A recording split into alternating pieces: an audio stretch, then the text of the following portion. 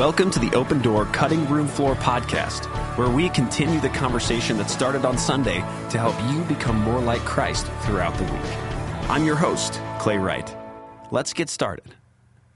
Hello and welcome back to the Open Door Cutting Room Floor podcast. My name is Clay Wright, and I'm happy to be here with you for our 52nd episode of the Cutting Room Floor. Yeah. And many of them, the vast majority, have been me joined by Pastor Jim Minling. So Jim, it's great to be here with you. Yeah. We've been doing this for a little, I know it's our 52nd episode, and we try to do one a week as much as possible.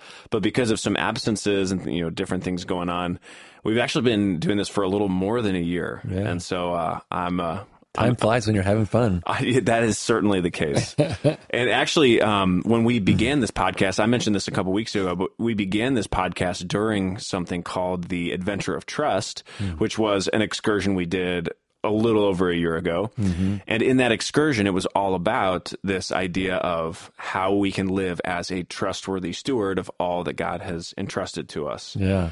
And that's actually what we're talking about this week as well, as we're wrapping up this excursion about taking your next step in becoming more and more like Christ. Yeah. So it's hard to believe that the excursion isn't quite over, but this will probably be one of the last things that we produce as a church, under the branding of that sermon series. What's your next step? So yeah, it's been good. We started working on this way back in March. Yeah, that's right. Did we do the discipleship summit in January?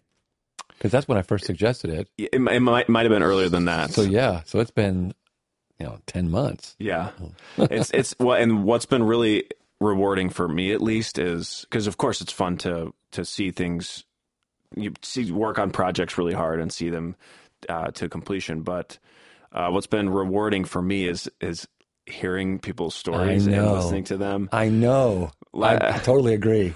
I've heard some great stories. Yes. At our life group last night, we like to have fires in my backyard whenever the weather permits. Last night, the weather did not permit. It was a little chilly and snowy.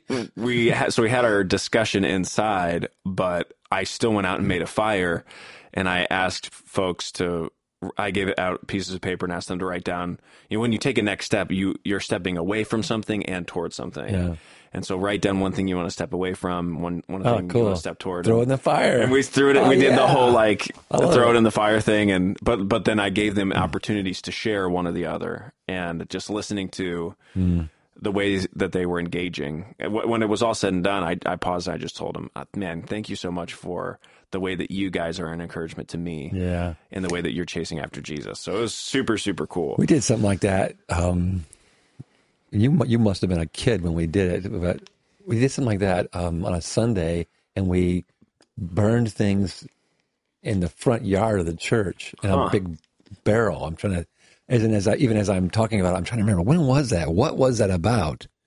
But I'm a pyro, so it's always fun to burn stuff. Oh, yeah. That's like... You're coming over to our house tonight, and we're going to have a fire. That's right. Oh, that'll be fun. Yeah. I was so surprised when it was snowing this morning. It was beating snow. It was like just wham, wham. Yeah. In our house it was. At my house, it didn't seem that intense. Yeah, it was almost like hail. Really? Yeah, and when I went out this morning, it was like, big pieces of hail, really unique kind of snow, but it's gone now. Yeah. Well, yeah, and we're thanking God this morning for the changing of seasons, I suppose. But without further ado, as we're wrapping up this series talking about being a trustworthy steward, one of my favorite concepts in this, and something that I really took to heart, maybe not for the first time, but one of the first times I really sat down and spent some good time on it, was during the Adventure of Trust, is this idea that everything that we have is ultimately owned by God. Mm-hmm. And that's sort of one of these basic principles of stewardship, that God owns it. He entrusts it to us. But can you tell us a little bit more about that? Where does that idea come from? Mm-hmm. What are some of the sort of theological underpinnings of that concept that, we have things, we own things, and yet God is the ultimate owner, and everything that we have has been entrusted to us. Yeah, I wonder how many people, you guys can let us know if you did it, I wonder how many people did the audit of write down all the things that you own. Right. Did anybody say to you that they'd done it? No. So I asked in our life group, and it was like crickets. And I was like, Joy was like, I did it. And then it was like, nobody else had done it before. And so I was like, go for it. Try it. It's really, you'll be surprised. I think it's a remarkable thing to just see all that.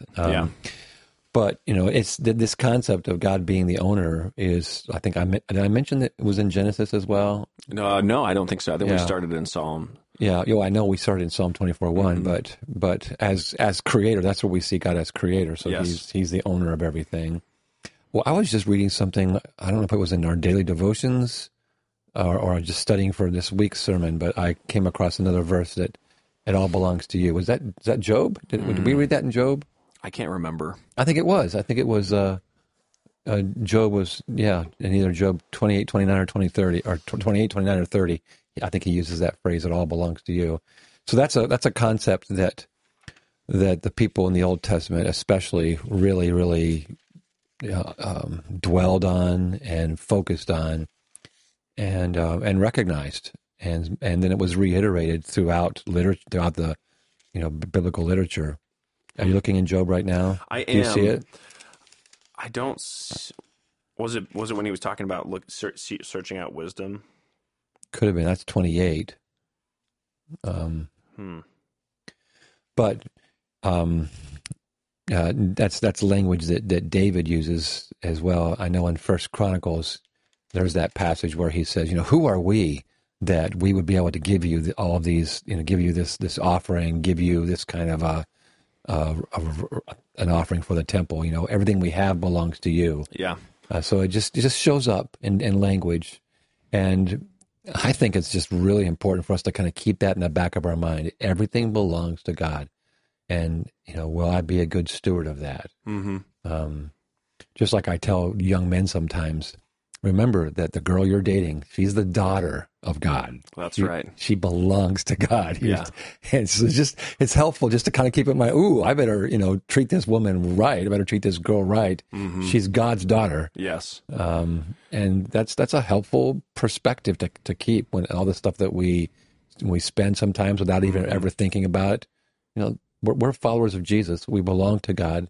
Let's act like it. Yeah, that one of the questions that they taught me to ask when studying the Bible is, when you distill a principle in Scripture, ask yourself, how would my life be different if I actually believed that this was true? That's good. If I was totally sold on this, if I lived concept. it out, yeah. And that question came up as I've been talking about this sermon with folks. Mm-hmm. Would it make a difference in your life if you truly believed that, for instance, that gal was a daughter of the King of the universe? Mm-hmm. How would that change how you interact with her? And then what does that surface to you about? Yeah. So maybe some things that are out of order in your spirit. Yeah. And same thing more broadly. How would I spend my money differently if I truly believed that it was God's money? Yeah. Would I? And so on and so forth. You can go through.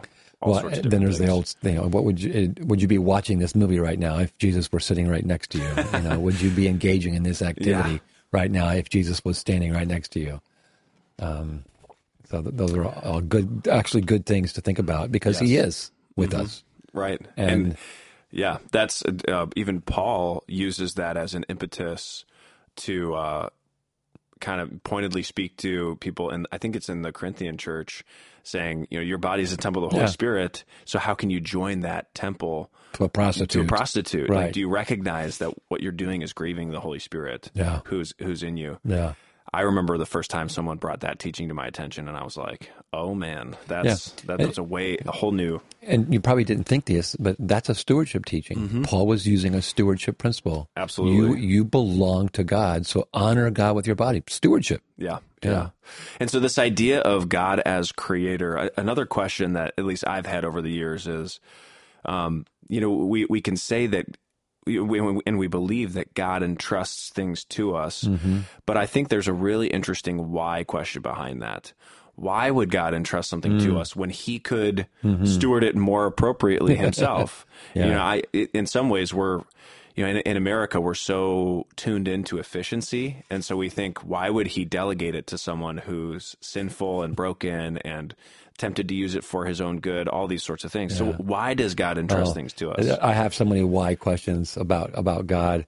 To me, it all comes back to God gets glory when his creation fulfills its purpose. Yeah. And so we were created to glorify God. Well, how do we glorify God? By becoming more like Christ, by fulfilling his purpose for us. And specifically in this conversation, God put humans on earth to steward the earth. That's one of the things that we didn't talk about very much is the environment, how being good stewards of the environment. That's where the Bible starts, with stewardship is how we can be stewards of our environment. And so from the very beginning, God says, I made you in my image, so you are relational because I'm relational. You're stewards because I'm owner. So many of our roles actually find their definition and meaning in relationship to God. So if he's creator, we're created. That's just a clarity of relationship. If he's savior, we're the saved. If he's owner, we're the stewards. And so the Bible starts off talking that way. And that becomes the why. God himself is the why, because he created us to glorify him.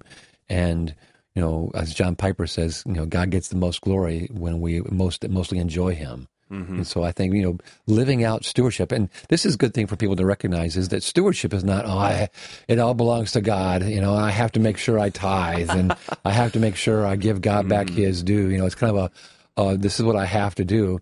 Then you don't understand stewardship. And instead it's, look at all God's given to me. That's right. And, what a joy this is, what a privilege this is. And I want to be a good steward of what he's done because I love him. I tell a story in my book about what a bad steward I was with my dad's car. And, I didn't even enter my mind as a high school student. I knew the car belonged to Dad, but, I was the principal driver. And so I just kind of began to believe that it's my car. And so, when I began to think about this, and I think I wrote in my book, even as I'm writing this, or actually it wasn't like this, it was typing. Even as I'm typing this, I'm like embarrassed at how I treated a car that did not belong to me. And I'm like, just kind of shuddering at some of the things I did in that car.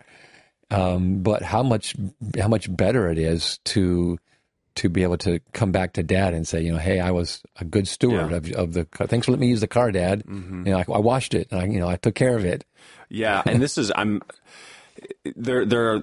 I think there really are different visions that people have when it comes to this, different images. There's the image of, and even the Bible uses this image, so it's not necessarily a bad image, but of a manager coming back and checking in on things. Hey, how's it going? Sure. And that's more of a warning, maybe, kind of. How many stories did Jesus tell along those lines? Multiple ones. And I think that's a good warning, because it raises. It's funny, at the end of the life group questions, one of the questions said something along the lines of, if God was going to give you an honest assessment of how good of a stewardship, or how good of a steward you've been, would you want to see the results? And basically everyone was like, absolutely not. and it's reflecting this, like, we know that we fail in this area. And that's that idea of, getting called into the principal's office, sort of a deal, brings that up in you. And yet I don't think that that's the only image that we can appropriately think of. As we were talking about it, and as you were sharing, I thought of, in Christmas time, how they have the Salvation Army people with ringing the bells. And sometimes you'll see like a dad and with a family walking into the store, see it from a long way off and crouch down, reach into his pocket, pull out his wallet and give $10 to his little kid, 5-year-old kid, and say, why don't you go over there and give it to the person?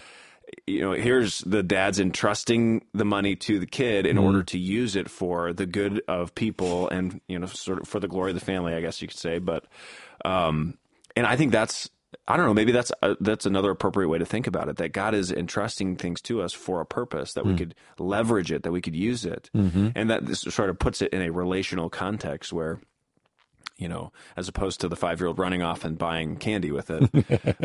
It's flowing through him and not necessarily just to him and stopping. Well, and there's purpose in what God gives us for a purpose. That's why I love the idea of entrusting versus God just giving it. Yeah. With that entrusting, there is a purpose in mind, and that's to honor God, to bless people. Right. And not that we can't use what God's given us for ourselves. 1 Timothy 6 talks about, we're to enjoy what God's given us, and God's given us all good things to enjoy. So that's, for sure, let's enjoy that. Sometimes people think of stewardship, or they think of Christianity as this being a big prude, that God just wants us to be miserable. And then so, there's these extremes of, you're more of a prude than a Puritan, on one extreme, and then the other extreme, you're this hedonist who's using everything, just for your own pleasure. That's why John Piper's book, Christian Hedonism, is such a great title, because it's just those words don't go together. The way most people talk about, enjoying God. And I've always liked that.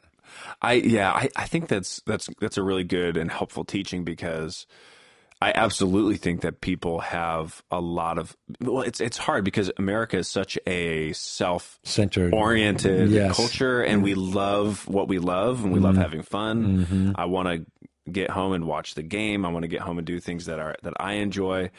And so it's so easy to be swept into that. And yet there really is, I just had a conversation about this recently with some friends. We were doing a book study on that book, You're Only Human, which I've brought up several times on the podcast. But it touches on this idea of, man, do I have to give up me when I follow Christ? And a part of the me that it addresses is this idea of things that you enjoy, passions that you have, hobbies that you have. And I was like, man, I always feel, I feel like we don't hardly ever positively talk about hobbies or things that can be enjoyed just for the sake of enjoying them. Yeah. I like to, because the Bible does this too, I like to compare my relationship with my wife. Imagine me, taking the money that we earn, and I'm spending it on myself, and then I come back to Andrea, and I'm like, okay, now that I'm with you, we have to be bored. We have to be, so overly frugal that we can't have any fun. And then as soon as I leave her presence, then I have my fun again, because, I go do this or that. And when I'm by myself, I'm just having such a good time. But when I get back with her, okay, I got to be a good steward of my money. I mean, no one wants to be in a marriage like that, but that's how we treat God. It's like, when I want to go do something fun, I kind of leave God behind, because God's not fun. And the idea of leaving God out is if God's a killjoy. And as soon as I say that, there are some people, I'm sure, who do think that God is a killjoy. And they have a hard time imagining, God laughing, and this is why one of the reasons I love The Chosen, because it pictures Jesus laughing and enjoying himself. The scene at the wedding, is absolutely just so, it's good anthropology, it's good theology, it's good Christology. Because God is a God who, Zephaniah says, God is a God who dances over us and smiles over us. I think a lot of us really need to imagine God that way more, that we can honor him and glorify him by enjoying his creation, enjoying using the money that we've made to help somebody or to enjoy ourselves. That God that actually can be a good thing. I hope that makes sense to people. Absolutely. And I think, again, thinking of it more as stewardship in the context of relationship, in addition to stewardship in sort of like a managerial type of, or like almost like a workplace business type of environment, that helps me because, like you've said, God, especially for, you brought up John Piper's Desiring God, if we're going to take seriously that the chief end of man is to glorify God and enjoy him forever. That last part. Or to glorify God, this is John Piper's edit, by enjoying him forever. That, all of life can be an enjoyment of God. I think this is one place that artists have like a little bit of a leg, or creatives in general have a leg up on the rest of us. And I enjoy being creative. I'm not very talented artist. I love music, but our artists get to play with the created order differently than the rest of us do.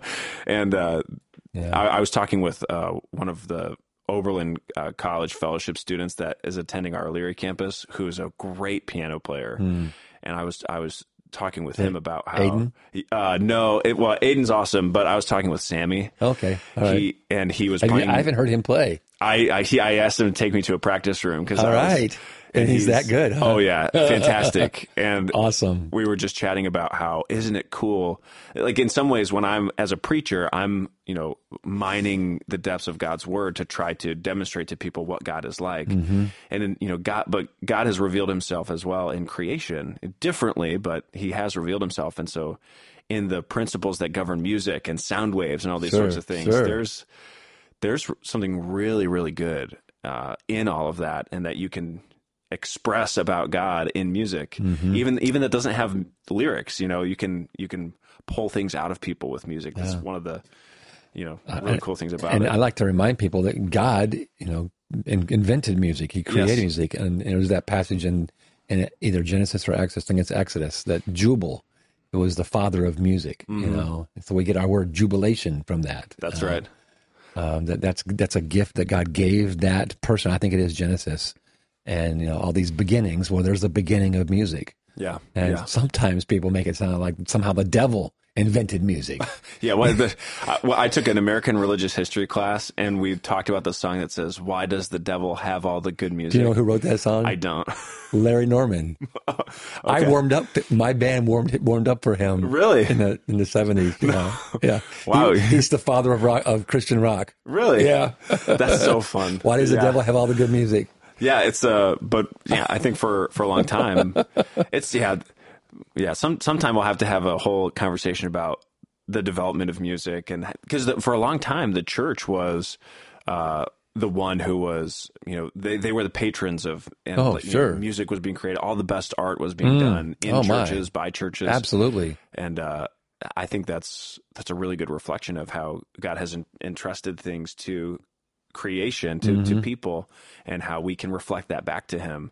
Oh, you read about Bach, Johann Sebastian Bach, and how he did all his creation of music to the glory of God. And dedicated this to God. I mean, it was very much an act of worship for him. Oh yeah.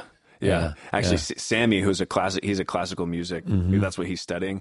He was talking about how playing Bach is really an experience for him, because he can he just connects with it, and he can feel what's going on with the composer. Wow. Yeah, it's a really, really cool conversation. He's a fun guy. I remember meeting him. And so when we think about all these things that God has entrusted to us, that hinge question, or that critical question is, and you actually said this in your sermon. I'll read the quote. Everything in your Christian life rises and falls on how well you can trust God. There's this critical question about how can you trust God, and how well can you trust God, and that demonstrates, or that in some ways determines how the rest of the way that you live out your Christian life rises and falls. So can you unpack that a little bit? That was not in my manuscript. Oh yeah. That's something that came to me on the spot, but I like to believe that was God inspiring me. But whether it was God or whether it was me remembering some theological concept, I believe it. I just absolutely believe it. So whether you're talking about, the entrance into the kingdom of God, that's an act of trust. And so you cannot even be a Christian. You can't have a relationship with God if you don't trust him. So there's the first, thing. But then from there, it's just opening up a whole relationship of trust. Yeah. And if you, either because you don't know God, or because you have a caricature of God, or because you've been poorly taught about who God is, if you have a significant misunderstanding of God, or a misunderstanding of God's character, why would you trust him? So, so let's say you think God is angry. Well, I'm not going to trust him. I'm going to fear him, but I'm not going to trust him. Right. Or if you have this idea that God is a capricious, unpredictable God, and God is unpredictable from a human reasoning, but but he is not an unreasonable God. There's tons of logic and reason in all that God does. But if you have this idea that he's capricious and moody, and why would you trust a God like that? So as you enter into the kingdom by trust, by faith, then as you grow, that's all going to be based upon your trust. And so as you get to know God, I've sometimes said to know him is to love him. To love him is to trust him. Yeah. So as you develop that relationship, trusting becomes, can I say, easier? Because you know him so. He's proved himself. And don't we sing a song about... You make it easy to trust you. Yeah, that's a great line. Yeah.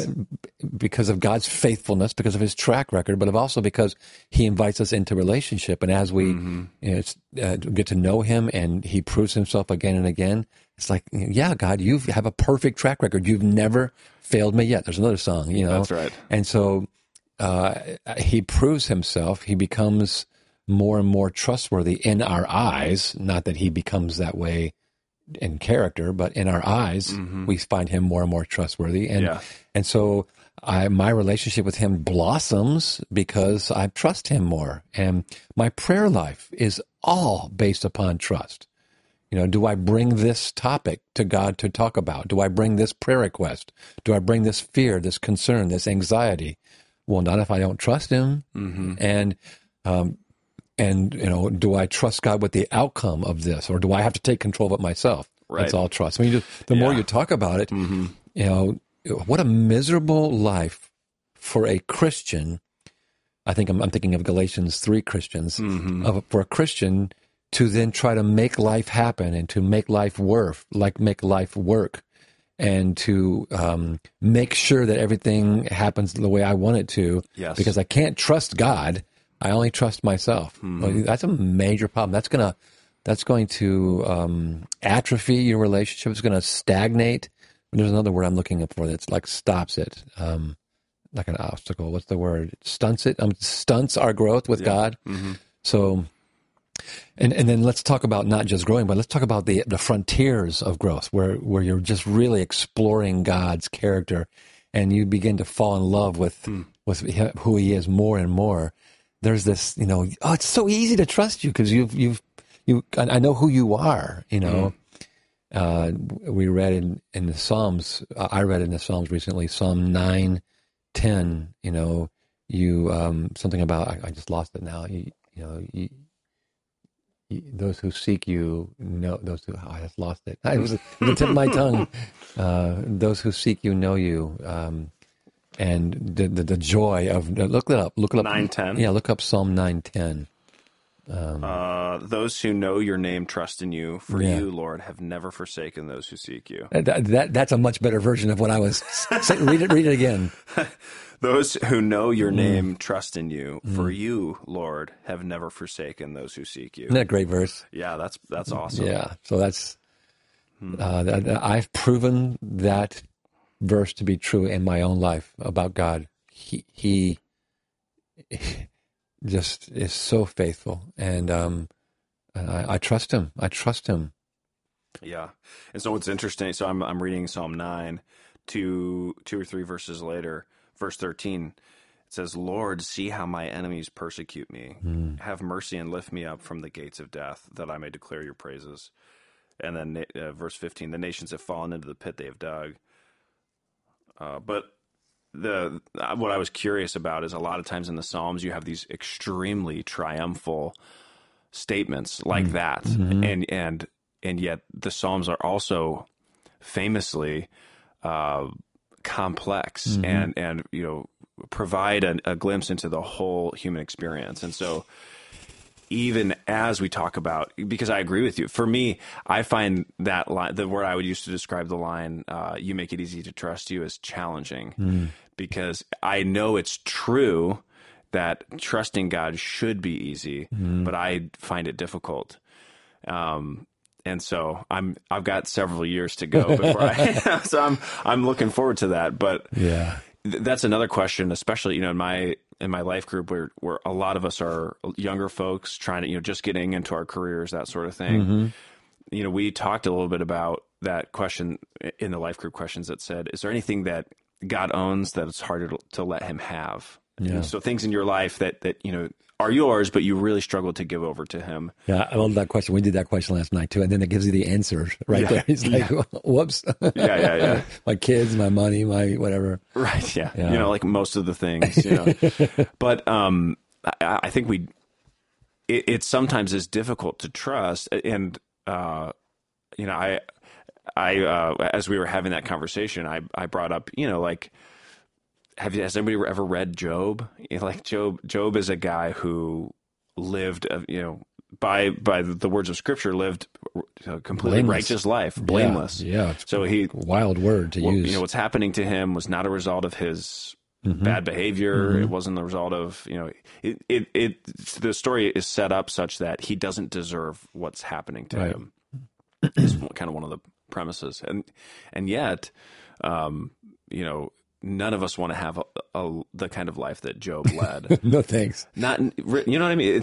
But it's, that prospect for some makes it difficult. It's like, man, God, can I really trust you? Because, and what that surfaces is the fact that when you have priorities that are rivaling the priority to bring glory to God, then, that may be dangerous to you and to what you think your life should be like, because God is willing to remove those other priorities so that you can honor Christ with your life.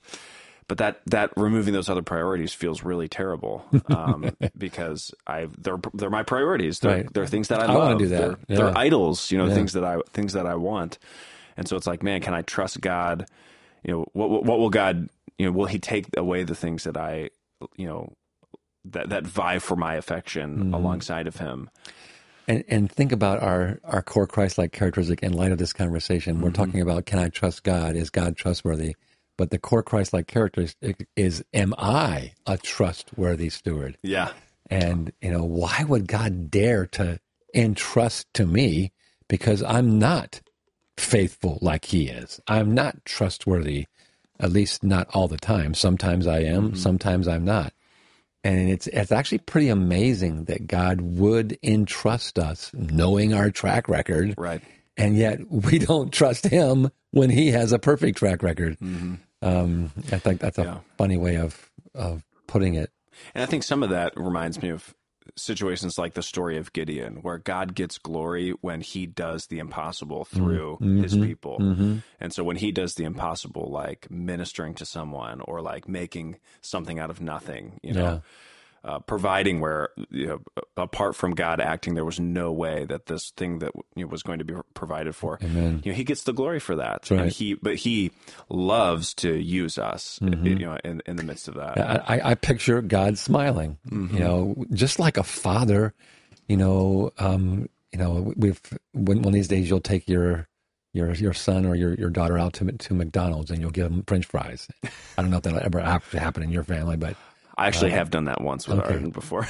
Does Joy know about this? Do we need to? Yes, no, she edit knew. this part she out? Knew. No, yeah, this is she will not be surprised at this. Because Andrea wasn't happy when she found out I had taken Ryan, our firstborn, to McDonald's. But I'm like, well, this has to happen. Yeah. But you give him a bunch of fries, and one particular time, I can't remember whether this was Ryan and I or whether it was some other father telling this story, because it doesn't seem like my son as I'm starting to tell it. But the father reached over for the fry, and the son was like, those are my fries. And it's like, running through the father's mind is like, I could buy so many fries. I could bury you in fries right now, and also I could take away. You couldn't stop me if I wanted to take away that bag from you. But how much joy, how often it is for the father to buy that for his kid, his son or his daughter, and for them to enjoy it, to say, thank you, Dad. You get pleasure out of giving gifts to your children and them enjoying it. Yes. But it's just a funny thing of these are my fries. Yeah, it's like, well. This is why I'm not allowed to do the grocery shopping or run the errands at Target, because gifts is my top love language, and so I'm always like, oh, Arden would like that. Oh, Nathaniel needs one of those, and I just like Joy handles the books much more prudently. That's funny. There's a great story from my relationship with Andrea where we were sitting in front of an Aldi store. And she was doing something on the phone, and I said, I'll just go in and get the stuff. Mm-hmm. And she's like, no, I don't want you to go in there by yourself because I buy too much stuff. And and I was supposed to go in there and buy 10 things. I come back with a cart full of stuff. And that's classic. We don't need that. We don't need that. I'm just like, she's like, you're not going in there by yourself. Yeah. We laugh about it. It was the Aldi in Oberlin. Mm-hmm. That's so funny. Yeah, we have very similar conversations at our house. But so when we're thinking about trusting God with our lives and being trustworthy stewards, mm-hmm. And especially, one of the big elements of this does have to do with our financial resources. Sure. Of course, that's not the only thing that being a trustworthy steward is about. It's one component of it. And yet, as we've talked about before, Jesus spends a lot of time talking about money. People are surprised to hear that mm-hmm. Jesus talks more about money than he talks about prayer. Yep. He talks more about money than he talks about some other significant kingdom realities. Exactly, yeah. And you shared on Sunday how part of the reason for that is that God knows our hearts, and mm-hmm. he knows how significant money is to us, mm-hmm. what it does to our hearts and our minds. And so he wants to teach us to trust him. And so mm-hmm. he asks us to return mm-hmm. to trust him with our finances. And there's kind of a couple questions on this idea, because number one, I think especially in America, one of the aims or goals for our life that can compete with the glory of God in our hearts is this goal of prosperity. Mm-hmm. And there are some teachings in the scriptures about money that, or about trusting God, that seem like they promise prosperity. Mm-hmm. And so, even let me see that in Malachi 3:10, when we're talking about returning the tithe to the storehouse, mm-hmm. and you test God in this for, he will pour out in abundance. Right. That seems like, if you are a formula writing person, okay, so I return the tithe, plus. Way to go, using the word return. Yeah, way to go. I return the tithe, and then, it's like an if-then statement. If I return the tithe, then God will pour out crazy blessing, and I'll be, and we interpret that as prosperity, and, I'll have a great 401k, so on and so forth. And yet, is it that simple? Mm-hmm. Is that part of God's aim for our life? Is that all Christians will just be, independently wealthy? It's so easy. There are multiple places in the Bible that there's the temptation to turn it into a formula. It just seems formulaic. And of course, the reason why we want it to be formulaic is because I want to be assured. This helps me be in control. I want to be assured that if I'm going to do this, then this is going to happen. And if I can't be assured of that, then I don't want to do it. I'm seizing control. That right there is an example of lack of trust. That's why money is so insidious, because money does give me control. Mm-hmm. I can choose if I want one of those things. When I'm in control, I go and I buy it, and now I have it. Right. I did it. But if I have to trust God, then he may say, well, let's wait on that. Well, I don't want to wait. If trusting takes me out of the driver's seat, and it takes me out of being in control. And that's one of our biggest struggles. And that's actually a really good, not necessarily a definition, but it gets at the heart and soul of what sin is all about. Mm-hmm. Sin is about independence. It's about me seizing control. It's about me only taking care of or thinking about myself and not wanting to trust someone else. And so that's a much more a biblical understanding of what sin is than just committing an act. Right. And sin is not so much the act we commit. It's the rebellious heart that I want to be in charge. Mm-hmm. I want to be in control. Yeah. And likewise, becoming a Christian is not saying the right words. It's that heart surrender. I'm really surrendering control of my life. That's what brings about conversion. And mm-hmm. sometimes we even turn conversion into a formula, don't we? Yep. Because there are some verses that sound formulaic. And so, it's just, we just need to keep coming back to let God be God, let him mm-hmm. be in charge. And And that creates a sense of discomfort, especially if we're early in our relationship with God. And yet those are the steps we need to take if we're going to learn to trust him.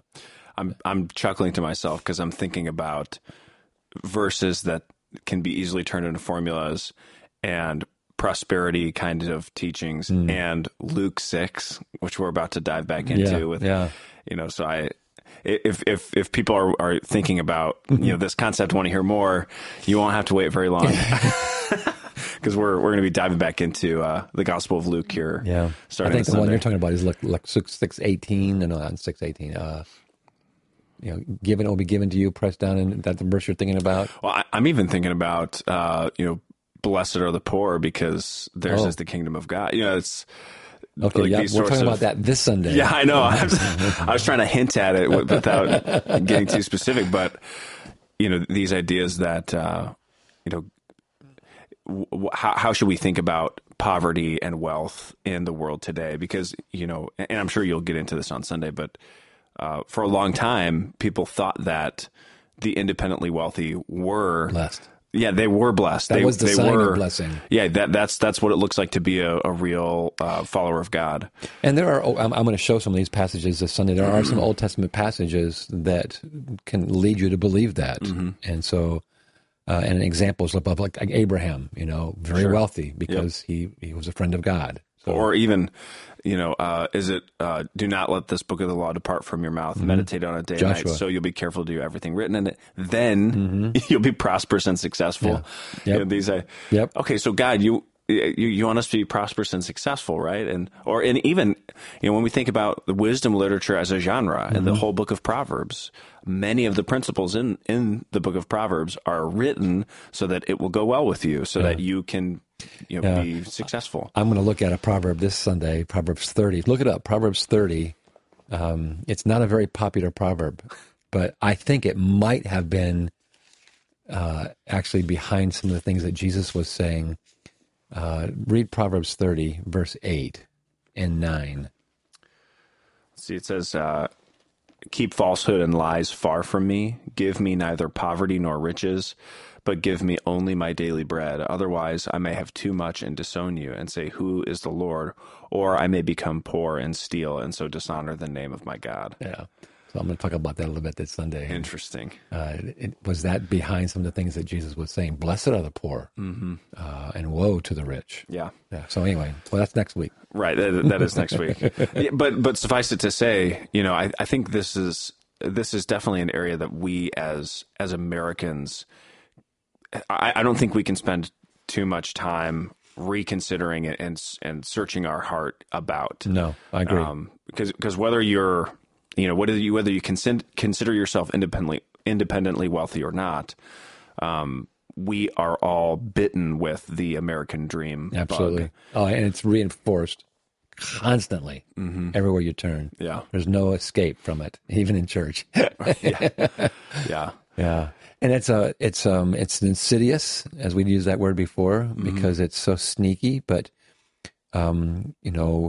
was it John? I always get John Calvin and Martin Luther confused on this quote that the heart is an idol factory. I think it's Calvin. I think it is Calvin. Yeah, and it's such a brilliant phrase, and it fits this whole idea here. Is that I am tempted to make money into an idol so quickly. And if I don't, I'll make possessions into an idol. I can manufacture some other kind of idol. But, as we were talking about before, money does bring me a certain level of satisfaction. And actually can buy me a certain level of pleasure that lasts for a short while. And so I see that, and I'm like, that money will give me that. So, of course, there's that verse in the Bible about money can't buy me love. You know that verse? No, I don't. I've not heard that. It's the Beatles. Oh, is it? Okay. Yeah. I get the Beatles and the Bible mixed up, I have heard some comedians talk about, money can't buy happiness, but it can buy you a jet ski. And have you ever seen someone frowning on a jet ski? Like that kind of an idea. It's this concept that there is pleasure to be had in the world. Money can buy a lot of that. Yeah. But the Beatles are right. It can't buy you love. It also can't buy you fulfillment.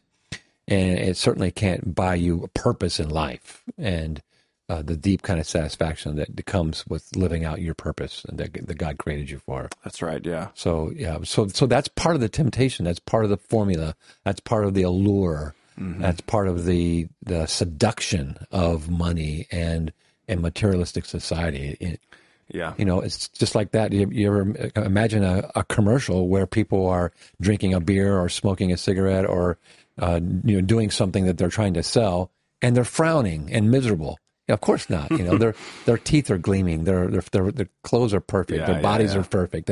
They're the epitome of health, and joy and pleasure and laughter. And that's the good life, We just get bombarded with that left and right. Yeah, I was recently speaking to a group of middle school students, and I was teaching out of 1 Peter, and it talks about, because your hope is fully set on Christ, move away from the passions of your flesh. Mm-hmm. And the Message translation says something along the lines of, stop doing the things that just make you feel good. You didn't know any better then, but you do know better now. Mm-hmm. And I was encouraging them to think about how the culture would really love for you to do whatever you want to do. Mm-hmm. There's so many people trying to fight to just give you the opportunity to just do whatever it is you want to do and flee from that. Yeah. Have you ever heard about Jeffrey Bezos, who's the guy who created Amazon and all that sort of thing? What made him so successful was that he was 100%. The only value was the customer and customer experience. Mm-hmm. And he, in some ways, epitomizes this cultural trend that it's all, if we just have to please the consumer. Mm-hmm. So it turns us into these people where everything is designed for us. Mm-hmm. And so we're the center. We can freak out at a store, and the people have to just kind of deal with it because we're the customer, we're the sovereign ones, and they're all trying to please us as opposed to the other way around. That's why I love some of the lyrics of that new song we've been singing about, More Like Jesus. Oh yeah. Remember what's the first verse? I've been told to live my own truth. Keep going. Do whatever makes me feel good. Get rid of boundaries. The rules are stifling. So good. The chase pleasures that soon will be gone, but I found myself more lost than ever. Yeah, and this ain't freedom. Yeah, all those sorts of things. Such good lyrics that really describe the age we live in. Maybe better than just about any other song I can think of right now. Yeah, it's not typical lyrics you find in worship songs, right? But I like it because it's exposing my idolatry. It's exposing the lies of the culture that I live in. And it's exalting God and saying, no, I'm not going to follow that path. I'm going to live to be more like Christ. It's actually a very powerful song. Mm-hmm. And it's one of that and just the melody line. That's one of the reasons I love the song. Right. So good.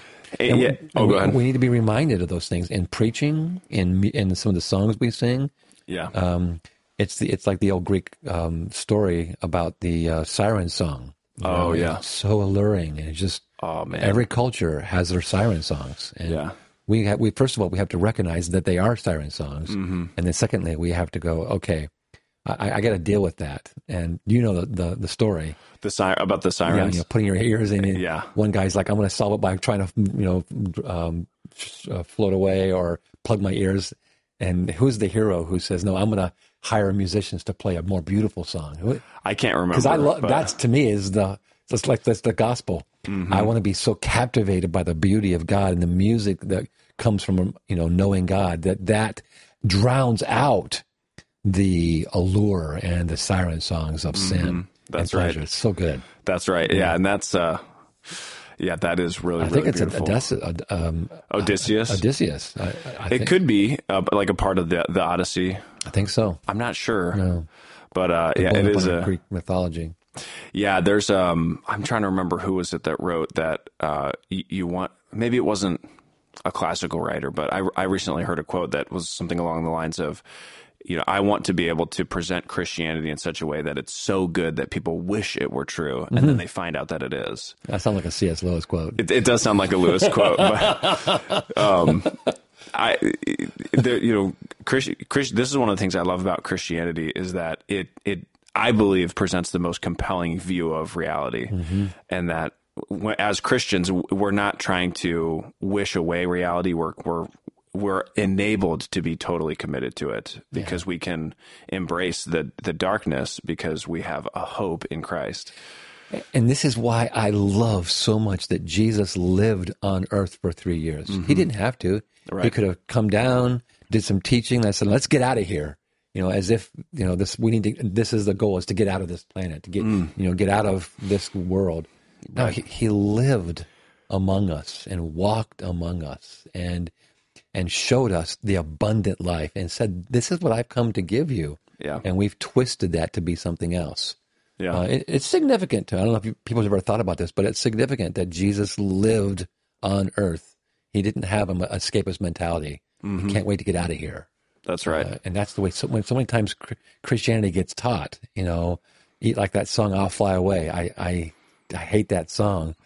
It's become such an escapist song for people. And I know a lot of people like it, but to me, it feels like, I'm so focused on getting out of here that I'm not living the life that God's called me to live. Right. And I understand where some of that comes from to some extent because sure, Jesus does say, I'll go and prepare a place for you. Yes. And yet, what we see in Revelation is that new place coming down out of heaven into earth, and as things are renewed. And also, that song has a lot more meaning to a person who's suffering horribly. And, come on, when I'm physically, Job, right. This is not the way God intended life to be. This is not what he would define as flourishing. So you can absolutely see how that would be a song, like American slaves, singing that song because they're in a horrible situation. Right. This is not what God designed. Yeah. And so, get me out of here, Yes. And it's true to the human experience, and yet to take it as right. I think what we're saying is ultimately God's desires for us not to be a floating spirit, but for us to have an embodied existence. And Jesus models that by, affirming, this physical reality stuff, it's good. I made that. Yeah, we're back to honoring God with your body. Yeah. It's not just a sexual thing. Yeah, absolutely. But because Jesus embodied, he broke up that whole dualistic idea that somehow the flesh is evil and the spirit is good. No. That shatters that whole philosophy. Exactly. Yeah, that's so significant. It's that's another one of the themes in biblical anthropology that we really wrestle with. We get so weird when it comes to it's what makes us. We talked a lot about the humanity of Jesus early on in the Gospel of Luke. It's what makes us so uncomfortable with Jesus' humanity is our humanity and our discomfort with it. Yes. But I want to link back in with a strand here about consumerism in America and how we are so quick to view ourselves as consumers. Because there was something you said on Sunday that God entrusts things to us not so that we can just consume them. It's not focused on us, but so that we can steward them. I wondered, as we're thinking a little bit more about being a trustworthy steward, could you compare and contrast these ideas of God entrusted something to me to be a consumer versus God entrusted something to me to be a steward? Yeah. The first thing that comes to my mind is the land of Israel. By comparing the Jordan River, which flows, from Mount Hermon and the mountains of northern Israel, and down into the Sea of Galilee, and it feeds the Sea of Galilee, it forms the Sea of Galilee, and then the water runs out of the Sea of Galilee, and the Jordan River continues, and so the Sea of Galilee is full of life, and people fish there and get fed there, and it provides, water, which is, so important for life. It's just a picture of life. Right. Water flowing in, water flowing out. Then that continues to flow down into the Dead Sea. And because the Dead Sea is where the life-giving water of the Jordan River flows in, but doesn't flow out. There's no outlet for the Dead Sea. And so it flows in and then dies there. And that's such a great picture of stewardship. The river of life, God himself flows into us, giving us everything we need. And if we're going to be a Sea of Galilee, let that water flow in and then give to others. Let it flow out to others. Yeah. Be good stewards of that water. Be a conduit. Then it can feed and bless others. But if we keep it to ourselves, we just consume it, we don't share, we don't give, whether it's the gospel, whether it's money, or whether it's food, or whether it's time, whatever it is, we just consume, then it dies in us and we become a Dead Sea. So right there in the land of Israel is this, phenomenal illustration of stewardship. Let's be Sea of Galilee people versus Dead Sea people. And it's a constant reminder, this is what happens when the goodness of God flows in but does not flow out. Yeah. And you can extrapolate that all kinds of different things. We talked about being good stewards of the gospel. If the gospel only comes to me for me to enjoy, then it's not the gospel that God intended. I've used the line before that the gospel came to us so that it could go to someone else. Yeah.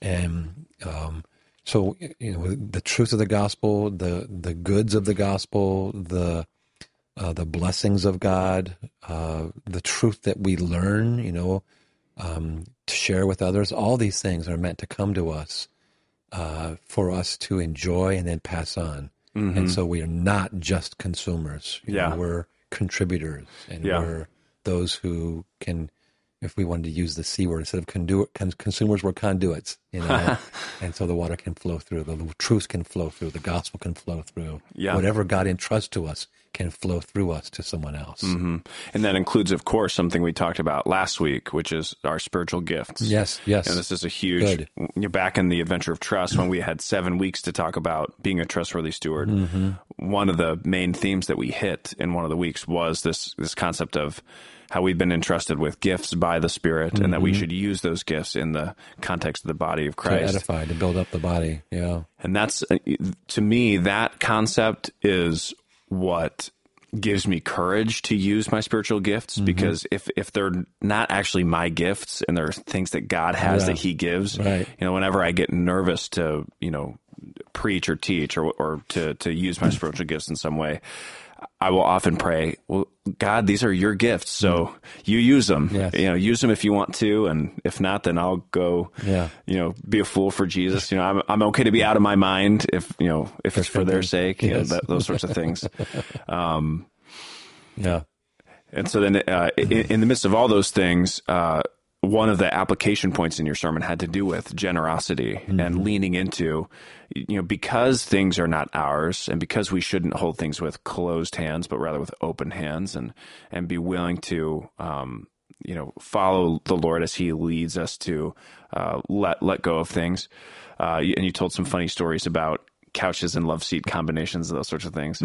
But when it comes to generosity, which is love, joy, peace, patience, kindness, goodness, faithfulness, gentleness. No, it's not a fruit of the Spirit, but it is certainly not by name, but it certainly is by, whatever the word I'm looking for is. It's definitely a fruit of the Spirit. It's just not named in Galatians 5:22. Right. And so as we're thinking about generosity, one of the questions I had, and maybe this is a practical one, so it's a good one to close on, is it possible for us to be too generous or to be overly generous, or to be, when we talk about, because a lot of times people with sensitive consciences, when we talk about trustworthy stewardship, they'll be like, all right, well, you know what? I'm going to go home and I'm never going to, I'm going to give everything away and I'm going to empty my bank account. And, I don't know. I don't want to discount that, because maybe God is calling somebody to do that, but is it possible to overstep in that sense? Yes, I think it is, but that's so situational. Because if we're catching the real spirit of generosity and the real spirit of stewardship, everything I have belongs to God. Okay, so I'm to be a good steward of how I practice generosity. Am I being generous, or am I squandering? Giving away, Jesus said, don't Right. cast your pearls before swine. So you don't just give everything away unless that's what people need, but just, giving it away for no other reason than just to give it away. That's called squandering. Giving away without any sense of direction from God, or without any sense of blessing, without any sense of purpose, just, throwing things away, that's not generosity, that's squandering. So yes, I do think it's possible, but I think that's a very rare person who struggles with that, and most of us struggle with the other spectrum. Yeah. But keeping in mind that, even as I give, even as I'm being generous, I remember I'm a steward. So it's not just the generosity, it's how am I being generous? And what am I doing with what God's given me? That's the big question. What do you do? What are you doing with what God's given you? Mm-hmm. That's the bottom line question. Yeah. So I think you can be it's possible to be a bad steward in generosity, but rare. Yeah, right. Because, another really popular phrase is you can't outgive God. Right. I would agree with that. God is, he's not, he's a God of infinite blessing. He lives in a setting of abundance where we tend to think of things Scarcity. in terms of scarcity. Right. So we're not going to be able to outgive God. And yet, I think it's possible to dishonor, your wife, or if you're giving away something that really isn't yours to give away. Sure. It's like, okay, well, that's... Yeah, what was going on there? Right. Those sorts of things, which I think you're right in that, that's not something typically that we would struggle with, although we are people of extremes. Mm-hmm. And so I think we tend to one extreme or the other. Yeah, the story of the prodigal son is a fascinating story because, as the prodigal son is spending money on all of his friends in order to make friends, he's squandering the father's inheritance. Right. He's being generous, and yet he's squandering. Exactly, yeah. And then there's also the picture of this. One person has said the story, it shouldn't be called the prodigal son, when the prodigal means extravagant, extravagant to the point of waste. The story should be called the prodigal father, because as he wastes his money on his son, his elder son is like, that is wasteful. That son of yours abandoned you, wished you were dead, because whenever you ask for your father's inheritance while he's still alive, you're basically wishing, I wish you were dead. You're saying, I wish you were dead. Mm-hmm. And so the father gives him that, and the older son is like, that's wasteful. Don't buy kill the fatted calf for him. Don't celebrate him. You're being overly extravagant. You're being wasteful. You're being a prodigal father. Mm-hmm. And I think we think prodigal means, wayward, or ran away from home, but prodigal means extravagant. Interesting. To the point of wasteful. Yeah. And that is why I'm one of these guys that actually kind of likes the song Reckless Love, because in my mind, he's not being reckless in that he's doesn't care. It's that he's being reckless and he doesn't care what people think about him. God loves us unconditionally. And the story of the prodigal son and the story of the extravagant father is a picture of that reckless love. And I know people have really struggled with it. And yes, you can make it sound like God is a reckless person and uncaring and has no sense of direction. But I think Corey Asbury, who wrote that, I think he was just trying to shock us with the extravagance of God's love. And I think also the unashamed, God is unashamed in that extravagance. Mm-hmm. And that's what the song, at least to me, communicates. I also love the song. I don't know if have we talked about this before? The Reckless Love? Yeah. I don't think so. It's like one of my favorite me too. Songs. If I'm picking up a guitar, that's one of like 4 songs I will play. Yeah. And that surprises me because we're theologues and most people who think theologically they hate that song. I know. all my friends that I used to be in a band with, that worship band, were so surprised when I came out in favor of it. It might be that we understand the extravagance of God's love better than they do. Well, yeah, I'd like to think that. I would like to think that as well. Although you have your God is too small. But even the rest of the language. Your love chases me down, fights till I'm found, leaves the 99. I couldn't earn it. I don't deserve it. Still, you love me anyway. I'm going to have Pierce do that song sometime soon. I know. That's right. That's right. You can't do it while I'm gone. I cannot promise that. Because I want to be there. It's been so long since we've done it. That's true. That's true. Oh, man. Yeah, we've already got a closing song for this week, so that's too... I might have to change it. Yeah, I know. But anyhow... Well, this has been a great conversation, and in a lot of ways, even in your sermon, you mentioned how the T of the Christ acronym can be a great summary for the whole of the Christ acronym. Yes. And so with the C being connected together through the word and prayer, that's the foundation. The foundation, Yeah. and yet all of life is this attempt to honor God with the time that we've been given, with the opportunities we've been given. Yeah. And so I wondered, I'm going to grab the mug. It's too far for me to reach it from here without doing an unflattering gesture. So I'm going to get up and go grab it. But do you want to share anything as we're kind of closing up the series and we get ready to do the last drawing of the What's Your Next Step hoodie that you would want to share with folks as we're kind of wrapping things up? Yeah.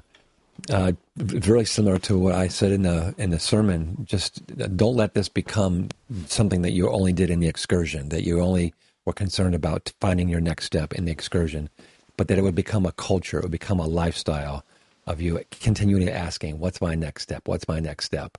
And I think as we do that, that is being a trustworthy steward of what God's given us. He's given us an ability to make a next step. And so, really that T summarizes so much. If I am living connected to God through the word and prayer, I'm being a trustworthy steward of God's word. If I'm developing a heart of worship, I'm being a trustworthy steward of God's revelation to me of his character, that I'm worshiping him, that I'm living for him. So that's what it means to have a heart of worship. And you just go right down through that acronym. Each one of those, as we pursue those, as we continue to take our next step in there, we're being a trustworthy steward of all that God's given us. Yeah. And I would encourage people, as I did in the sermon, make that a motto. What's my next step? What's my next step? I'm always looking for my next step. Yeah. Amen. And for one person, their next step is to receive a What's Your Next Step hoodie. So this will be a fun way for us to wrap up this 7 weeks. Here we go. And the person is Andrew Holland. Andrew Holland. Hey, buddy. Way to go. Congratulations, Andrew. You are now one of few proud owners of a What's Your Next Step hoodie. I will be connecting with you, Andrew, to get you a What's Your Next Step hoodie. Man, this has been so much fun. And I can't wait to see Andrew with that on. Yeah. Any last thoughts, Jim, as we close up? Well, Andrew is. Can I say something about Andrew? Is a guy who lives his life in this way. He's so serious about walking with God and taking this seriously. So we need more people like Andrew who are pursuing being a trustworthy steward of all that God's giving, pursuing Christ-likeness. That's right. And so also so it's not about Andrew. Let me just leave this last thought. Anytime we talk about becoming more like Christ at church, anytime we talk about the Christ-like acronym, we are talking about the purpose for which we're created. Yes. This is not a side thing. This is the reason why God made us. And so if you're not experiencing joy in pursuing Christ, then maybe you've misunderstood what it means to pursue Christ, because this is where the adventure is. This is where the joy is. This is where the intrigue is. This is where life is. Absolutely. Is anytime we take a step towards becoming more like Christ. And also I need to keep reminding people, when we are becoming more like Christ, I'm not becoming less of Jim Menling. You're not becoming less of Clay. You're actually becoming more of Clay. I'm becoming more of who God made me to be. Yes. So in becoming more like Christ, that is the way that I maximize all that God has created me to be. Absolutely. And that's a cool thing. Yes. Yeah. There's so much truth in that, when God created Jim and when God created Clay, he had something in mind, and yet sin has distorted that and marred that. And so as we become more free from sin, more like Jesus and living the ways that he lived, that's we're becoming the kind of tool that God had intended. The dream that he had. Yeah. So if you're newer to the cutting room floor, or if you're newer to Church of the Open Door, or if you're newer to life groups, you'll recall that at the beginning of this excursion, we really encouraged everyone to engage in a couple different things. We encouraged everybody to get into a group of people, whether that's a life group or a men's group or a women's group. Just so you know, those are not exclusive to this excursion. That's right. I would encourage you. We're going to begin creating and producing our life group questions or our sermon discussion questions each week, and those will be sent out. They're available on our church app, which is available on both iPhone and Android. They'll be available by email to all of our life group leaders. And so if you are enjoying having these conversations about what God is teaching in His Word, you can continue having them. And I would encourage you, don't let this 7 weeks be the last engagement that you have with a community of disciples. Keep on going in those practices. And then the second practice is the daily devotions, which were printed in the excursion guides. And if you've been relying on the print excursion guides, but you've been loving your time in the Word, we have an email system. So if you text the word emails to our church phone number, which is 440-323-4644, you can get the daily devotions sent to your emails every day at like 4:30 in the morning. It's 4:01, I think, is when mine comes. And so and you can continue reading the scriptures along with Pastor Jim and I as we dig into what God has for us in this church. Just some final encouragements. We want to continue to, we want this to become a part of our culture, engaging with community, engaging with God's Word, and asking one another what's the next step. So would you continue joining us on that adventure? And we'll keep doing this as well. We love to have these conversations. Amen. And Amen. We'll be back once again.